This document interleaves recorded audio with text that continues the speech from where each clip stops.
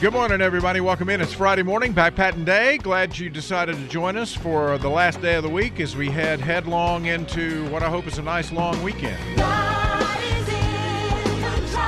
Yeah, I know Monday's not a holiday. We believe that His children will not be forsaken. God is in control. But here's to hoping that you could figure out a way to kind of lengthen your weekend, because we all need as much weekend as we can get.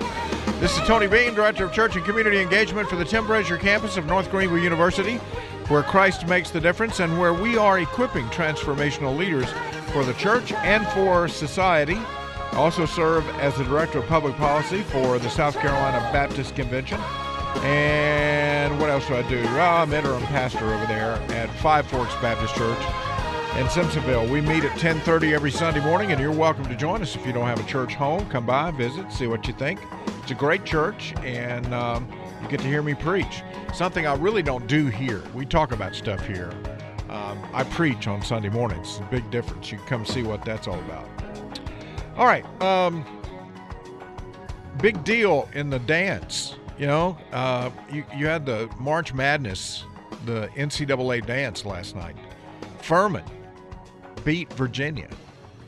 That's number 13 seed beating the 4th seed. You got an ACC perennial champion going down to the Southern Conference champion, which was just pretty much amazing. Furman won 68-67 in a barn burner. And guess who the pep band was? It was North Greenville University Crusaders, because it turns out that the Paladin band had an invitation to be in Ireland for St. Patrick's Day. And so they couldn't accompany the basketball team to the NCAA tournament. So because the band director at Furman is a North Greenville University grad, he picked up the phone and called North Greenville University and said, would you guys be interested in being the Furman pep band for the NCAA tournament? And the band director said, absolutely.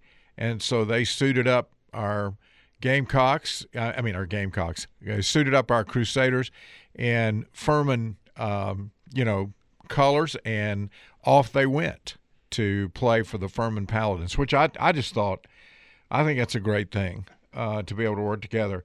Here's the story that's posted at Furman University. At the end of January, the Furman Paladins men's basketball team was on a winning streak, and if they kept it up, they'd have a chance to make it to the NCAA tournament for the first time in 43 years.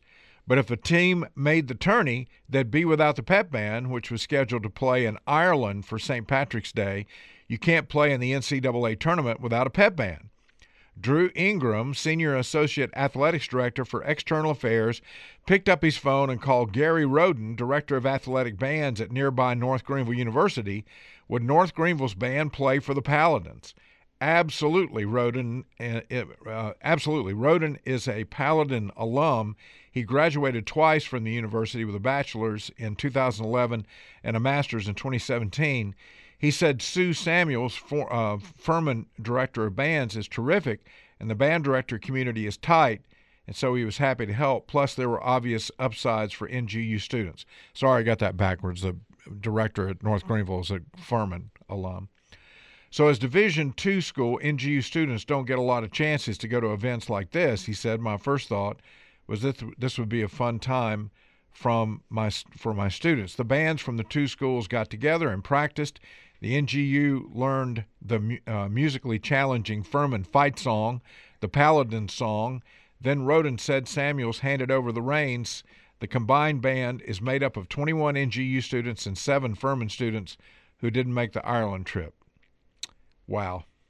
Yeah, that's great. Well, Furman looks like they're gonna be around for a little while, at least for another game, which is tomorrow. Yeah. I wonder if this pep band is going to stick around for the game tomorrow, or will the other one be back from Ireland? I don't know what the schedule is, but I know that. I mean, I'm sure the band will stay for the game if it's tomorrow. I don't know, what the schedule is about the band as far as coming back from Ireland, but.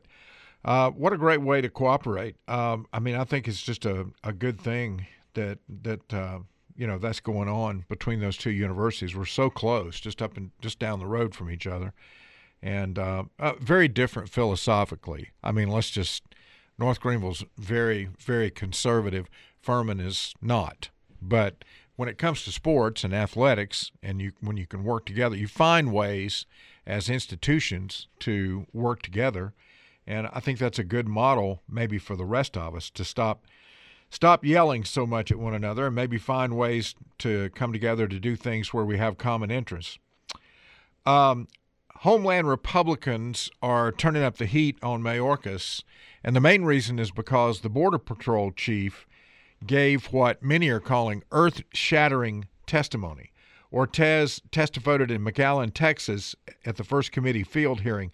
You remember the Republicans went down to McAllen to check out the border for themselves and to get testimony from the people that are working there. And the Democrats said, it's a political stunt, so we're not going. So the Republicans are down there. They took testimony from Border Patrol Chief Raul Ortez, and he basically just answered. I mean, it was, when you say earth-shattering, a lot of times people think, there was this complicated question. He gave a long answer that was intricate and revealing, and, well, actually not. I mean, basically, the question was, is there operational control of the southern border?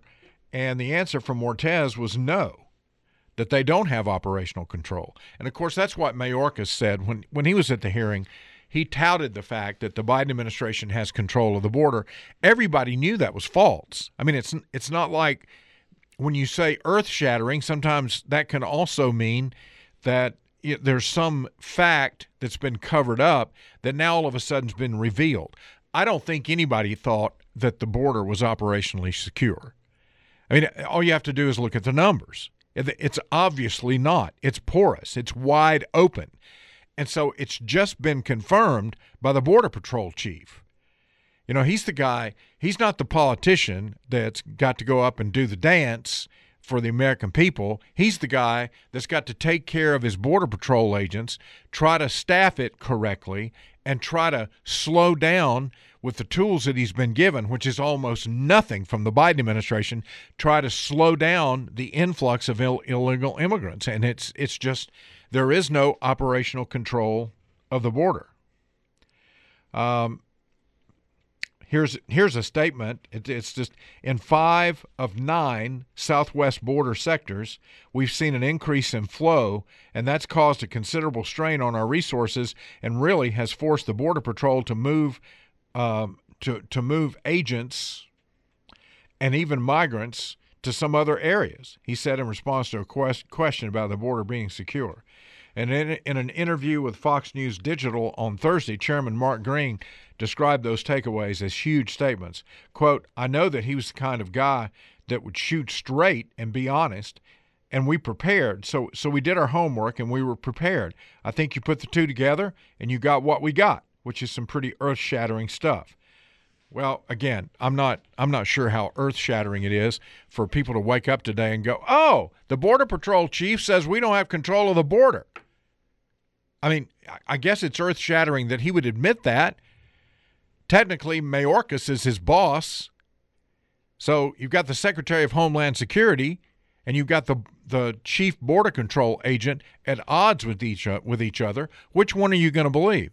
How about the Border Patrol chief, who's down there every day, who sees what's going on, who's willing to tell the truth about it instead of distorting to the American people to give the Biden administration cover? So kudos, big kudos to Ortiz, who was willing to be honest about the border. He's willing to help Republicans understand exactly what needs to happen. He says that the wall has got to be completed, that where the wall is complete, that it is a deterrence. And we know this. I mean, look, common sense, folks. Let's get back to just thinking about things in a linear fashion with common sense. Put up a barrier, a formidable barrier. It keeps people out because they have to cross the barrier. Even if they find a way to do it, it slows down their progress. And if you've got devices that alert Border Patrol to their presence, then they know where they're trying to cross the border and they can stop them. It just makes sense. Okay, folks, the library board is getting steamrolled.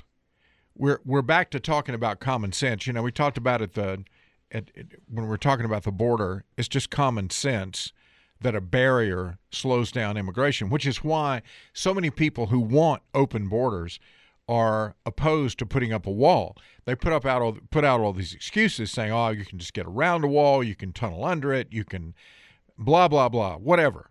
And the reason they say all that is they don't want the wall to be built because they know full well that if you have a formidable barrier at the southern border, that will assist you in getting control of the border. Now, again, on this radio program, you've heard me a lot of times talk about the fact that I think there needs to be immigration to the United States, but it has to be orderly. It has to be based on some type of philosophy or program that allows us to control the numbers, because we have to gain control, functional control, or as Republicans and Chief Border Patrol Agent Ortiz says, operational control of the southern border. So that's just common sense. Let me tell you another piece of common sense. Don't put sexually explicit material in the children's section of a library. Okay, can we boil this story down? The Greenville News is pounding away, front page story again today about the library board. They're putting pressure on these people to back off of a common sense stand. And that common sense stand is you don't put sexually explicit material in the hands of minors. You put it if you're going to put it anywhere, you put it in the hands of adults. Let the adults make the decisions about how much the minors get to know about this sexually explicit material. Now, hopefully, the adults are going to be responsible and realize that minors don't need to be dealing with sexually explicit material, but that certainly should be in the control of the adults. You shouldn't just take these books, these with sexually explicit information and pictures and illustrations and diagrams, and put them in a place that is reserved for children's books. I don't know why this is hard. That's not censorship. That's not LGBTQ hatred. It's simply being reasonable. We're not talking about, going outside, piling up some LGBTQ books and setting fire to them. We could have that discussion, but that's not what we're saying. We're simply saying if you're going to have these resources, put them in a place in the library where they're not easily accessible to children who don't have the ability yet to be able to discern what they're looking at. Our culture is so decadent. We have become so desensitized to any kind of morality, any kind of decency. I mean, this is not a hard question. This should have taken all of 10 minutes. Excuse me, board members. Should we have sexually explicit material available for children in the library? Oh, you're opposed? How many opposed? Unanimous? Okay, let's move these books over here then. Mission accomplished. But of course, if you have an agenda which includes influencing children toward transgender behavior and normalizing sexual deviancy, which is what we're talking about here. I'm tired of messing around with this stuff. I mean, I really am. Where are you, Greenville? Are you telling me that a majority of people that live here in the upstate think it's a good idea to put sexually explicit material in front of children? Stop being afraid. Don't be afraid of people that are going to criticize you over this. I mean, just stick with common sense and the truth. You don't have to be mean. You don't have to be, in anybody's face. You have a question put before you. Where does this material belong in the library? Oh, that? With those pictures? With this? What are you talking about? Well, yeah, it needs to be for adults over here because children don't need to see this. Nothing wrong with you saying that. And yet, I think people are cowed. I think they're afraid. And I know it. I mean, my goodness, people can say terrible things about you and they can come after you. But, we've got a moral obligation here to protect our children. If we want to flood the area with explicit sexual material that adults are going to be privy to, look, that's a whole different argument. Let's get this argument settled. Let's at least get to the basics where we say that this is not a place for children to have, that things for children to have, and then we can get into the broader discussion about what is this doing, this kind of material doing to our culture at large. But this is Greenville News. Listen to this. In a forceful rebuke to the Greenville County Library System's embattled Board of Trustees. See all this language? Oh, we're coming after them. They're feeling the pressure. We're turning up the heat. These embattled trustees, they don't know which way to turn. We've got the advantage. We've got them on the run. Lost Boys, we've got them on the run. That's from the movie Hook.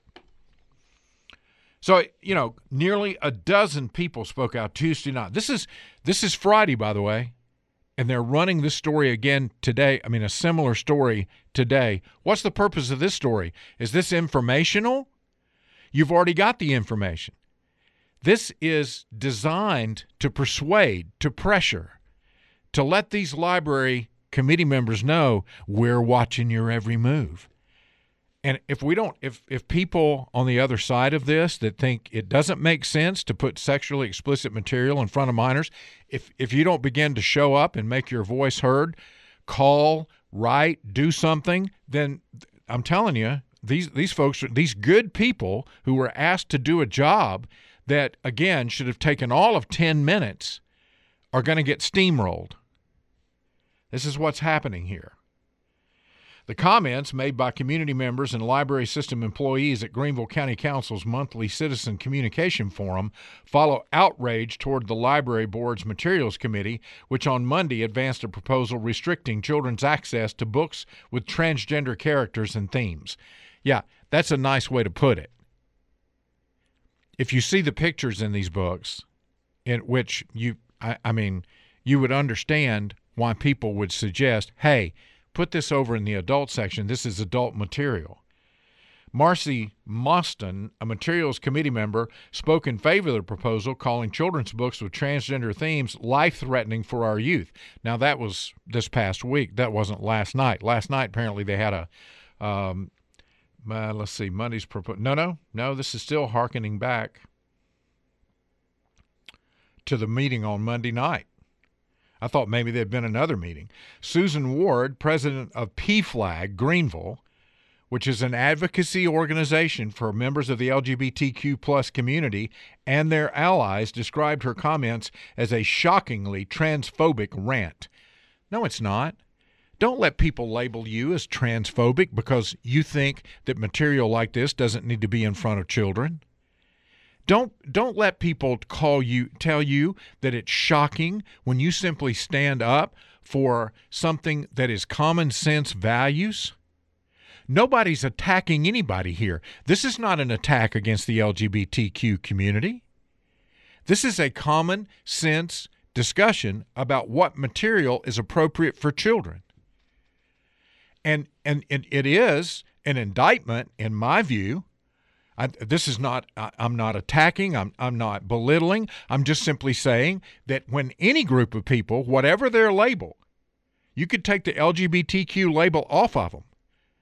But whatever their label, when a group of people stand up and say it's appropriate to put sexually explicit material in front of minors, then I've got a problem with that. That's an indictment against those people. They're adults, and they're pushing an agenda that they want to have for children that is inappropriate. And they're willing to ignore the fact that we're talking about children so that their agenda, their items can get in front, can be advanced. Because I'm telling you, this is how they win. They call you names, they label you, they come after you, they get very nasty. And most people are just not like that. We're not accustomed to having somebody come after us in that manner. And you know, I don't know what to tell you except in a community, if everybody will stand together, then we can stop this kind of thing. And again, I'm not talking about burning books. I'm talking about where you put them in the library. See, if we were talking about taking these books out of the library, making them totally inaccessible, getting rid of those books from the library, then you might have a censorship question. I mean, we used to, when you walked into like a magazine store, which I don't even know if these exist anymore, but if you had pornographic magazines, you had to have some type of cover that covered you just see the name of the magazines rising up above like a brown paper cover, because you couldn't have the pictures that were depicted on the front of the magazine just right out there for everybody to see. You know, this is it. It's just simply putting standards in place that says we need to protect this group of people from this information until they're old enough to process it and make a decision about it on their own. And then we can lean into that debate about the decision that they need to make. But they don't need to have to be making it as minors by having this material just readily available for them. That is not censorship. That is common sense. Those materials are still going to be in the library. They're just going to be in a place where adults maintain control. That's it. Okay, 2 weeks from today, we're going to wrap up his radio talk portion of Christian Worldview with Dr. Tony Beam, and a new show is going to begin on Monday, April 3rd. The title is going to be Truth in Politics and Culture with Dr. Tony Beam. And so we're going to continue the show.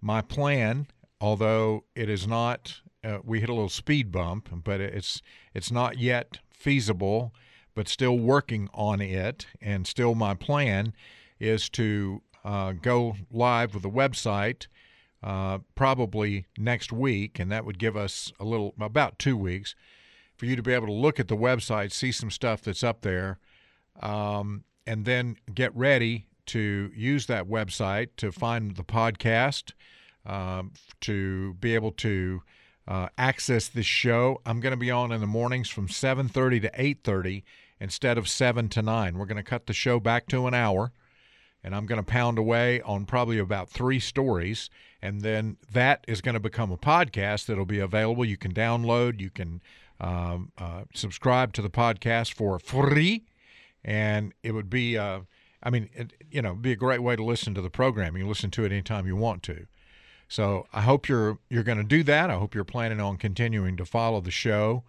I'm going to be down in Charleston this weekend at the Vision 2024 event being put on by Palmetto Family, and I'm going to be serving as one of the master of ceremonies for the event, and also interviewing Governor Asa Hutchinson from Arkansas, and I'll be interviewing Senator Lindsey Graham from South Carolina. Most of the rest of our guests are going to be speaking from the platform. A couple wanted to do primarily interviews, so we'll be doing that this weekend. But the lineup is incredible. I mean, we really do have a great lineup. Ambassador Nikki Haley is going to be there.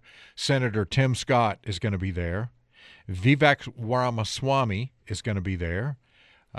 He's, of course, running for president. He's 2 of the 3 declared candidates for the Republican nomination.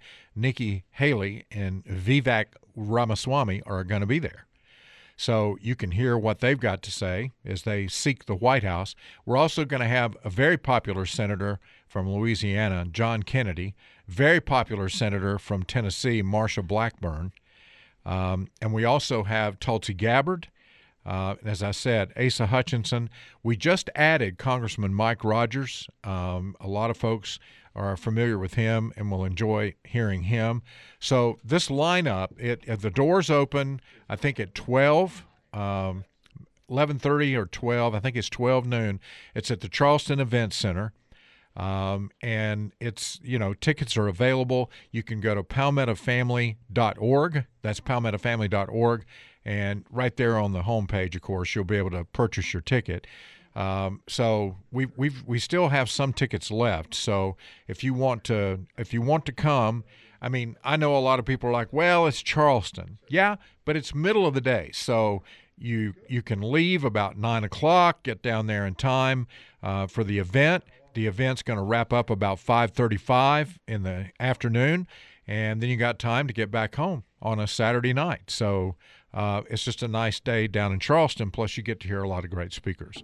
So I hope you'll go to the website. It's, again, palmettafamily.org, and you can, purchase your tickets there. Hey, you got 2 people running for president and 2 people that Or probably also formerly ran. Lindsey Graham and Tulsi Gabbard. Yeah. Both ran. Well, and then you got some that are likely going to run this time. We know Asa Hutchinson is testing the water. He's been to Iowa a few times. Right. And, of course, Tim Scott. Is a possible presidential candidate. So, yeah, it's going to be great. We did, as I think I told everybody the other day, we got a hard no from Ron DeSantis. He's not going to be able to come. But in any event, it's still going to be a great day. So if you can come down, I hope you'll join us. Today's St. Patrick's Day. Happy St. Patrick's Day. I've got plenty of green on today. I got my camo stuff out. I got green and brown and, well, yeah, there's some green on there. And then I got some green on my hat. So you might want to know if you're getting ready to head out the door to go to work, you might want to put on a little green so that you don't get pinched if there's people around that still do that kind of thing. I doubt in the world that we live in today, anybody's even going to get close enough to you.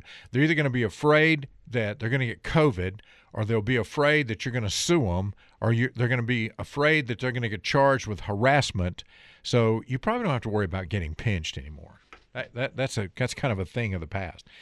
But a little bit about St. Patrick. He's the patron saint of Ireland. He's one of Christianity's most widely known figures. What's interesting is that he was born in Great Britain to wealthy parents near the end of the 4th century, and it's believed that he died on this date around 460 A.D. Although his father was a Christian deacon, it's been suggested that he probably took on the role because of tax incentives, and that there's no evidence that Patrick came from a particularly religious family. But at the age of 16, he was taken prisoner by a group of Irish raiders who were attacking his family's estate. They transported him to Ireland, where he spent 6 years in captivity. And while he was in captivity, he worked as a shepherd outdoors, away from people, and he turned to his religion for solace. He became a devout Christian. He didn't turn to religion. He turned to a relationship with Jesus Christ. He began to have dreams about converting the people of Ireland to Christianity. He made it. He escaped, went back to Great Britain, got trained took about 15 years to prepare, and then went back to Ireland as a missionary. And a lot of people in Ireland came to know Christ because of the work of St. Patrick. Now, the Catholic Church, never formally canonized him, so he's kind of become known as St. Patrick by tradition over the years. And it's kind of ironic that most people celebrate St. Patrick's Day not by going to church, not by thinking about the fact that it was Christianity that swept Ireland because of the mission work that he did, but they drink green beer and get sloshed. I mean, that's kind of the St. Patrick Day tradition nowadays. But if you want to really celebrate, you can think about the influence that St. Patrick had on Ireland from a Christian perspective, and how morally that helped develop Ireland as it developed into a country. That's the real legacy of St. Patrick. He also didn't get rid of all the snakes. That course is a legend that just morphed over time. And you'll hear that every now and then. Somebody's going to say to you today, "Oh, St. Patrick, didn't he get rid of all the snakes out of Ireland?" No, there's still snakes in Ireland, and he didn't get rid of them all. So, sorry. 888-660. Oh, we don't have this. We still got a couple of minutes here. I thought we were right up against the break. So again, don't pinch anybody today. That's old stuff, and that'll probably get you in trouble. Let's see here. No, it's too long to talk about that. Oh, here's some. I thought this was interesting. Not only is it St. Patrick's Day, but yesterday was the birthday of one of our most famous founding fathers, and we didn't take any time to talk about it. Should have, but I had a lot of stories stacked up yesterday that I needed to get to. But yesterday was the 272nd anniversary of James Madison's birth. There's a great piece at Daily Signal today by Representative Mark Green talking about maybe more than any other founder, Madison is to thank for the structure of our government. It is because of his dedication and genius that we have the separation of powers, that we have a proportional representation, that is, the Senate, the House, more House members based on the size of the state. Everybody in the Senate gets 2 senators, a more sort of a more equal representation, and then the larger states have more influence by having more legislators, and so it's the bicameral legislature that we have now of the 2 houses are greatly because of James Madison and his influence, and of course that's under threat today. We've got a federal bureaucracy that takes legislative, executive, and judicial power unto itself, and that's a threat to representative government. So we need to celebrate James Madison, his contribution to to American history, and of course he was an amazing president. If you get a chance to go tour his mansion, his home, it's an incredible place. It's a beautiful place. I've never been, but I've seen pictures and I've heard people who have been there. It's something that I think I would really enjoy. One of these days I'm going to get around to it. By the way, Montpelier is James Madison's home. Monticello is Thomas Jefferson's home, and they're pretty close together. If you can go and stay in one place and kind of go back and forth, so that might be a good family trip at some point. Since we were talking about them earlier, I thought I'd throw that out there for you. Philip's on the phone. Philip, go ahead, please, sir. Good morning. Hello. It seems to me rationality has taken a fall, and we are now celebrating irrationality. In banking, anyone who knows banking knows that banks make money because of the research of risk managers, people who go out and look at markets and see what is good to invest in. Well, now, because of wokeism, they go out and look for companies that are woke, diverse, and all of this. So making a dollar is no longer as important as this overriding woke obsession. And that's in school. Teaching morals and teaching good ideas to children is no longer number one. It's to teach this new agenda. And I really fear for this country because, again, it's like a rational idea that is gone now. Yeah. It has to be allegiance to this mantra at all costs. Yeah, no, that's excellent, Philip. I appreciate your call and your observations. Look, the banking crisis is not directly linked to woke ideology, but there were, for example, when you go back and look at Silicon Valley Bank, they were without a risk officer from back in a risk assessment officer from back in August, but they had a diversity officer that was working full time, and they were doing all this stuff to promote same-sex attraction and transgender issues and the whole thing. I mean, from drag queens, from the whole LGBTQ alphabet. So they're promoting all this at a time when they didn't have a risk assessment manager in place. So it's not so much that they went out and invested in risky endeavors that were more woke than they were financially sound. It was that they didn't have anybody paying attention. While they were doing all this woke stuff, they didn't have anybody paying attention to the banking decisions that were being made, which were very bad. I mean, they, on the surface, it didn't seem that bad. you invest in government bonds that have always been a safe investment. But again, if you're paying attention to what the Fed was saying, you realize that you were buying bonds at 2% and that the Fed was about to raise interest rates. And when they raise interest rates, your 2% bonds, you're not, if you have to liquidate them, usually you set those bonds up for 10 years, 5 years to 10 years. If you're going to have to liquidate them in order to gain capital to be able to pay your depositors, should you have a run on the bank or any kind of emergency, you're not going to be able to dump those bonds because bonds are now paying 4 or 5%. And nobody's going to buy the 2% bond from you. So they couldn't sell enough bonds to cover the amount of people that wanted to remove money from the bank. If you remember, I told you they had about a third of their total liquidity was withdrawn by depositors, $49 billion. And they just couldn't cover. Banks don't have, and as we talked about on the program, stacks and stacks of cash sitting behind a vault. This is not the days of Butch Cassidy and the Sundance Kid, where if they can just blow the vault, they can get all the money. The bank's money's out in investments. They loan that money out. They invest in businesses. They put the money out in the bond market.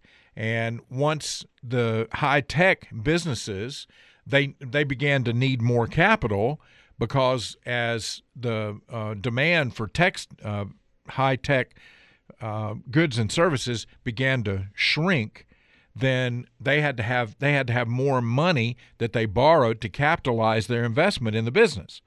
And the banks, because they had sold short, they on these bonds. I mean, they'd gone out and gotten these low interest bonds, and they had invested a lot of money in them. Now, a risk assessment manager, you may say, how would they have made a difference?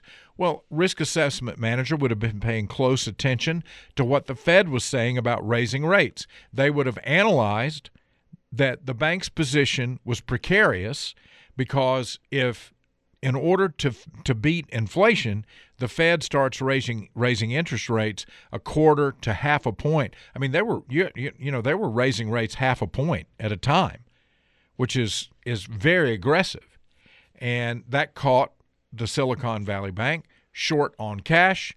Customers found out about it. They made a run, and the bank collapsed. And some of the same things happening to the Republic Bank in San Francisco. But there's been about 6 big major banks that have kicked in $5 billion each to give $30 billion in liquidity to the bank in San Francisco that was also in danger of falling. So we don't know if that's going to be enough, but that's actually a private sort of a free market solution. It's not the government stepping in and giving them that money. It's these 6 banks that recognize, even though they're a competitor, that everybody's going to be hurting if a panic starts, a true panic, on all of the banks. So some of these major banks have kicked in to try to help rescue the Republic Bank. Okay, Gene, thanks for calling. Yeah, very quickly. I don't know. Are you aware of the celebrations they've had for Ruth Bader Ginsburg yesterday? I was not aware. Neither was I until I heard something on the radio last night. I should have put on NPR, but I didn't do it. I don't know what's going on here, but the Department of Justice, the FBI, all these blue state attorney generals had Ruth Bader Ginsburg Honor Day. I don't know if it was her birthday or what it was. Yeah, well, they're trying to make a real a mythological character out of this woman, as if she's like Miss Liberty and Justice. Yeah, well, I know. Look, the left canonizes her. Damage, as far as I'm concerned. Yeah, no, well, I agree with you. I'm not a thanks, Gene. I'm not a Ruth Bader Ginsburg fan in any sense of the word, but I mean, she is a heroine to many on the left. The one thing she did, though, that they just despise her for, is that she died while she was still a Supreme Court justice. I mean, and that gave President Trump his last swing at the Supreme Court. So Amy Coney Barrett comes in to replace Ruth Bader Ginsburg. And a lot of people have been trying to get her to retire. So, pre-Trump getting elected, so that seat would stay progressive, but she refused, and Trump got an opportunity as he was going out the door to put in Amy Coney Barrett. So it actually solidified the conservative majority on the Supreme Court. But yes, I mean, she's considered to be just the heroine. There was some place I was reading, and I can't even remember now, where they put up a statue of her that was just terrible. I mean, it looks awful, and yet everybody was praising it, almost like it was some kind of icon to be worshipped. And believe me, progressive thinking is more than a philosophy. Those who hold to it are willing to do anything to undermine people who have a conservative philosophy. Those who hold to progressive thought they believe, just like Marxists, and Marxism teaches, that if you lie to advance the Marxist cause, then you're really not doing something that's bad. I mean, it's perfectly acceptable if you need to tell a lie to the bourgeoisie in order for the proletariat to gain the advantage. I mean, so it almost becomes a religion. The tenets of progressive ideology. I mean, you've got a sacrificial system in that you've got abortion. That becomes one of the sacraments for progressives, and then you've got this idea that there is only one way that you can believe, and if you don't believe that way, then we're going to come after you. I mean, there's some, and I know I can be really excoriated for this, but I mean, there are some similarities, honestly, if we're honest with ourselves, between radical Islam and radical progressives, because both believe those that don't agree with them deserve to be just pushed out of the picture. I mean, Jane Fonda, think about Jane Fonda. Do you know Jane Fonda went on The View last week and pretty much said that if you needed to kill pro-lifers, that was okay, that they deserve to be murdered. And she got a little pushback. I mean, some of the other guests or hosts on The View got a little bit nervous because they were, she's kidding, and all she would do is just sit there and give her the Jane Fonda stare. It's she acquired that when she was in North Vietnam, sitting on a armored vehicle, protesting the Vietnam War. But she would just give them the stare. And these people got really nervous because they were, she doesn't mean that. She meant it. She never retracted it. And so this is what I'm saying. I mean, what is the difference between a radical progressive coming out and saying pro-life people deserve to be murdered if they're standing against abortion, and a jihadist who comes around and says, if you're not part of Islam in the way that I am, then you deserve to die because you're an infidel. I mean, both are philosophies that are being defended by somebody who believes that you don't have a right to live if you disagree with them.